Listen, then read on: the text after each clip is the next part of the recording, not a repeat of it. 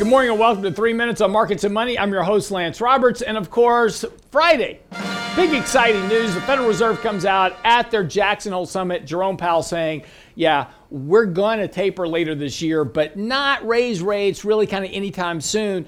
Long way to go. That got the bulls very excited here. And of course, we broke out the marginal new highs. Now, importantly, as we've been talking about here as of late, watch what's going on with volume. On the sell-off days, we're seeing pickups in volume, right? More sellers showing up to sell on those days where we have a sell-off in the markets. However, take a look here closely. Every time we get rallies in the markets, we get a drop in volume. Again, the internal breadth of the market remains very weak. Volume remains weak. Volatility remains very compressed.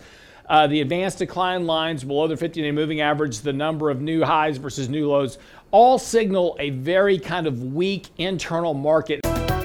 More and more people crowding into fewer stocks.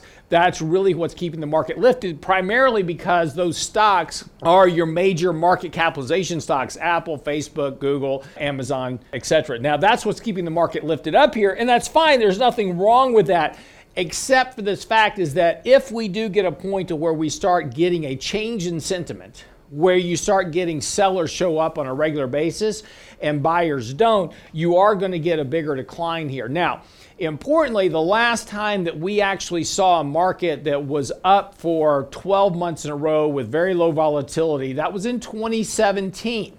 The year of 2017, very low volatility year, and looked very much like we have currently over the last 12 months, which has been these just retests of the 50-day moving average, and importantly, a very nice parallel trend between the 50-day and the 200-day moving average. That is 2017. Nothing wrong with that. Of course, 2017 was a good year. It was up about 30%. We're on track to do the same thing again this year.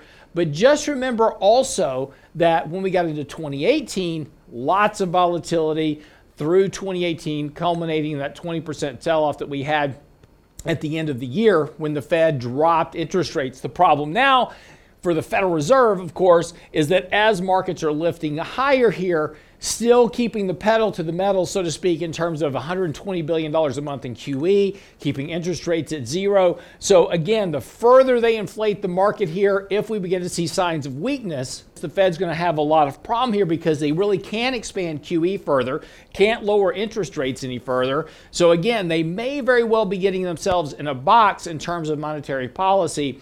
And if the economy begins to weaken, they have very little left to work with at this point to stall off any bigger decline.